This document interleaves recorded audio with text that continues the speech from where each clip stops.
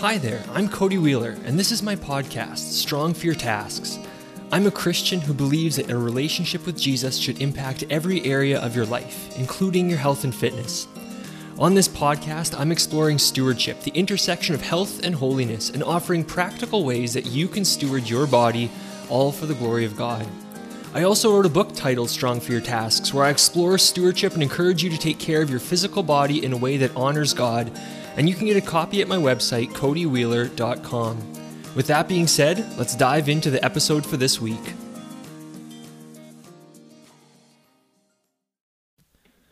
There are a lot of opinions when it comes to COVID, and I understand that. Today, I'm not going to be giving you my opinion on it, but I do want to discuss 3 hidden dangers of COVID that are hiding in plain sight that you won't hear in the mainstream media. Now, I want to give you a little context for these thoughts. The cold, desolate part of the world that I live in hasn't really come out of restrictions since March 2020. And before this recent Christmas, they ramped up restrictions and as of last week, implemented even more.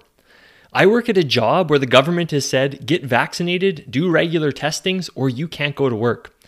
I also have friends at churches whose churches have said that they're no longer allowed to attend because they are unvaccinated. I have people in my life who span the spectrum of opinions from the vaccine is the mark of the beast to the vaccine is the only way out of this and everyone should just do the right thing and take it. So that being said, these observations are not just simply things that I've seen from far off, but they're things that I'm currently living in and seeing in my day-to-day life. So the first hidden danger is division. It has saddened me to see how quickly families, friends, and even churches have become so tribal over things that are not Christ. I've seen family members refusing to meet with other family members and lifelong friendships being broken because of vaccination statuses and opinions. When I look at the wedge between the vaccinated and the unvaccinated, I can't help but think that this is our Jew-Gentile debate that we see Paul dealing with in most of the New Testament. When I think of it that way, these verses come to mind. And Galatians 3:26-28, Paul says, "In Christ Jesus you are all sons of God through faith. For as many of you as were baptized into Christ have put on Christ. There is neither Jew nor Greek, there is neither slave nor free, there is no male and female, for you are all one in Christ Jesus." And I think if Paul were addressing the church today, the North American church, he'd add, "There is neither vaccinated or unvaccinated, for you are all one in Christ Jesus." I think that Christians need to be very, very careful that we're not allowing the mainstream media narratives and government mandates to divide us. If we are one in Christ, then it doesn't matter whether or not your conscience allows you to take the vaccine or not. If you've done your research and you've concluded that the vaccine is best for you, you are free to take it. And if you've done your research and concluded that you would rather not, that would violate your conscience to take it, you are free to abstain. No Christian should be trying to force another Christian into violating their conscience over a matter that the Bible does not address. You see, I've heard many Christians try to give a biblical defense for why or why not they were vaccinated. And at the end of the day, it's all just proof texting to try and justify their choice. You see, both say that they will trust God to protect them, whether that's from the disease or the side effects of the vaccine. Some will say that, well, Paul had Timothy circumcised, while others will cite that Paul didn't circumcise Titus. So don't try to use the Bible to justify a choice that you simply wanted to make. I think the second hidden danger is distraction. I find it incredibly difficult to avoid talking about COVID with other people. Even with fellow Christians, the topic seems to come up with frightening regularity.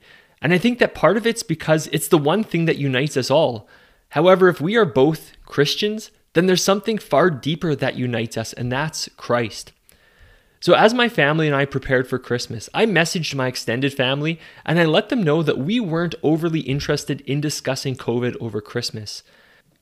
Because if Christmas is about the Savior of the world, then I don't want COVID to steal the spotlight. And I found that while we still talked about it in little pockets of time, we actually were able to have really life-giving conversations as well, and we're able to discuss some really interesting theological topics.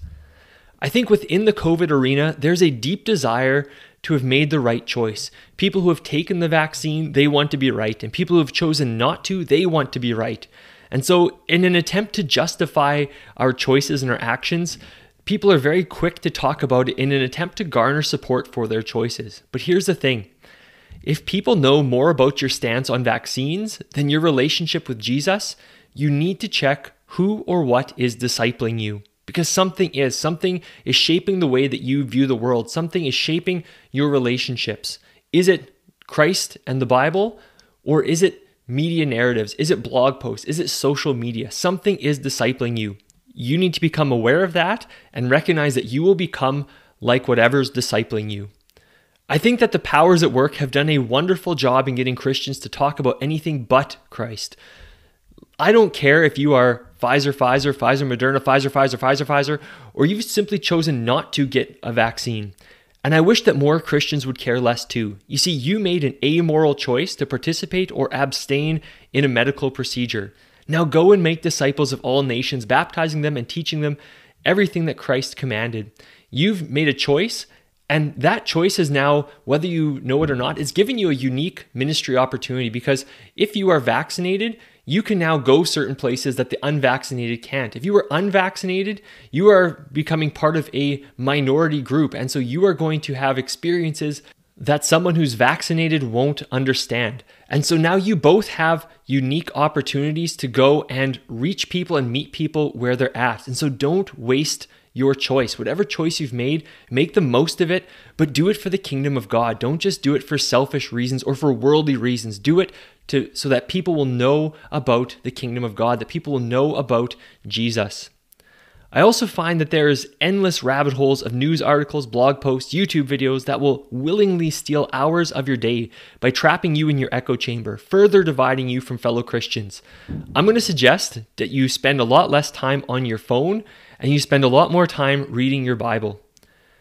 And finally, the last hidden danger is misplaced devotion.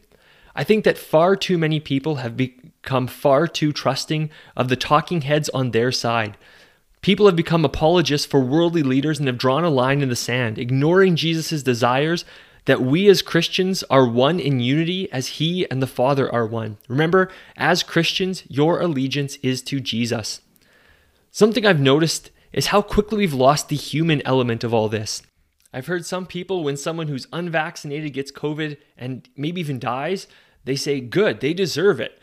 And at the same time, there might be someone who dies from a cause that's potentially related to the vaccine. And the other side, they start to smirk as if somehow they're proven right by that person's death. What's being lost is the fact that those individuals, those are real life humans. They're not just data points for your arguments. They may have families that are now without a mom, dad, or child. And so we as Christians cannot get pulled into those arguments like the rest of the world. If we are called to be holy and set apart, we must avoid participating in using worldly tactics. I think in all of this, we take the words that God spoke through Jeremiah and we seek the welfare of the city. We pray on its behalf. We pray for our world and our leaders.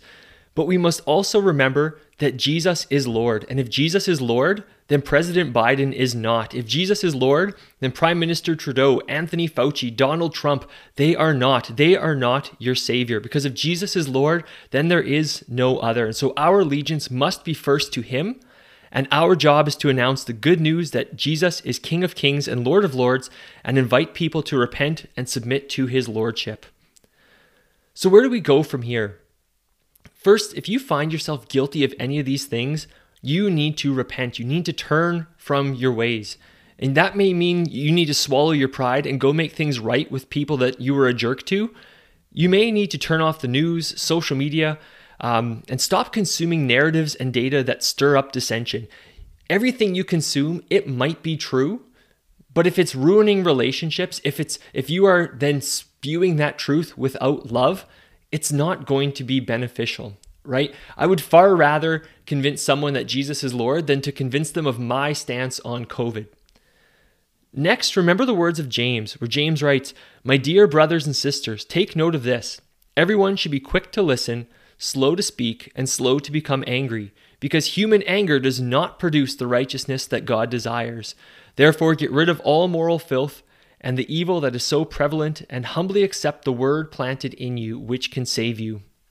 Take time to listen to people who disagree with you. There's a good chance that most people actually have good reasons for believing what they believe and for doing what they've done. And if you would just stop talking, you might even learn what those reasons are. Remember that with your fellow Christians, you are one in Christ, and that bond runs far deeper than whatever you've chosen or not chosen to put in your body. Remember, our battle is not against flesh and blood. The people that you're disagreeing with, they are not the enemy. The talking heads on TV are not the enemy. And I really believe that these extracurriculars of the virus are going to be far more damaging to the church than the actual virus itself. There has been a lot of people who have been directly impacted by the virus and things surrounding it. I think it's those extra things that are going to leave a far greater impact on the global church. Finally, I want to end with the words of Paul to the church in Rome. Paul writes, "Let love be genuine, abhor what is evil, hold fast to what is good, love one another with brotherly affection, outdo one another in showing honor, do not be slothful in zeal, be fervent in spirit, serve the Lord, rejoice in hope, be patient in tribulation, be constant in prayer, contribute to the needs of the saints, and seek to show hospitality. Bless those who persecute you, bless and do not curse them. Rejoice with those who rejoice, and weep with those who weep. Live in harmony with one another. Do not be haughty, but associate with the lowly. Never be wise in your own sight. Repay no one evil for evil, but give thought to do what is honorable in the sight of all. If possible, so far as it depends on you, live peaceably with all. Beloved, never avenge yourselves, but leave it to the wrath of God, for it is written, 'Vengeance is mine, I will repay, says the Lord.' To the contrary, if your enemy is hungry, feed him, and if he is thirsty, give him something to drink. For by doing so, you will heap burning coals on his head. Do not be overcome by evil, but overcome evil with good." As I look out at the state of the world, I find a weird feeling of both extreme pessimism and extreme optimism. On one hand, I don't honestly know how we recover from all this. I look at all the non-COVID damage caused, and I anticipate that the mental and physical health problems that we've created through all this are going to be astronomical and are going to cause so much pain and destruction. As a teacher, I see firsthand the effects some of the choices have had on kids and some of the data that seems to show that the world isn't handling this particularly well. And yet, on the other hand, I'm extremely optimistic that God is able to work all things, including this, for the good of those who love him. I believe that we're going to see a major time of revival as people begin to see the frailty of worldly things, how all the things that we've trusted in for security can so quickly be taken away, and there's nothing we can do about it. I think that as Christians, we need to show the world our unity and be ready for the fallout, because I think it's going to take both the vaccinated and the unvaccinated to help mend the broken world with the good news of Jesus and the hope that we have in his return to make all bad things untrue. As Christians have been exiled from their pews, I've heard of many people taking the onus on themselves to gather together. And in a lot of ways, it feels a bit like the dispersion in Acts, where the Jewish people had gathered and they didn't want to leave. And so God uses persecution to spread them out and to take the good news with them. And so perhaps the North American church was getting too comfy in their padded pews and air-conditioned sanctuaries and are now being forced into the world with their message of hope. And finally, I'm optimistic because I know that someday Jesus will come back and put an end to sin, death, and suffering. And we remember with Paul that these light and momentary afflictions are preparing for us an eternal weight of glory beyond all comparison. And I want to conclude by reading part of Jesus' high priestly prayer from John 17. And Jesus says, "I do not ask for these only, but also for those who will believe in me through their word, that they may all be one, just as you, Father, are in me and I in you, that they may also be in us, so that the world may believe that you sent me. The glory that you have given me I have given to them, so that they may be one, even as we are one, I in them and you in me, so that they may become perfectly one, so that the world may know that you sent me and loved them even as you loved me." Thanks for tuning in. If you enjoyed the podcast, please subscribe, and while you're at it, leave a review. You can find more of my content on Instagram at Cody Wheeler or on my website, codywheeler.com. Remember, you may never be healthy, but you can be healthier. You may never be strong, but you can be stronger. Steward your body. Be strong for your tasks.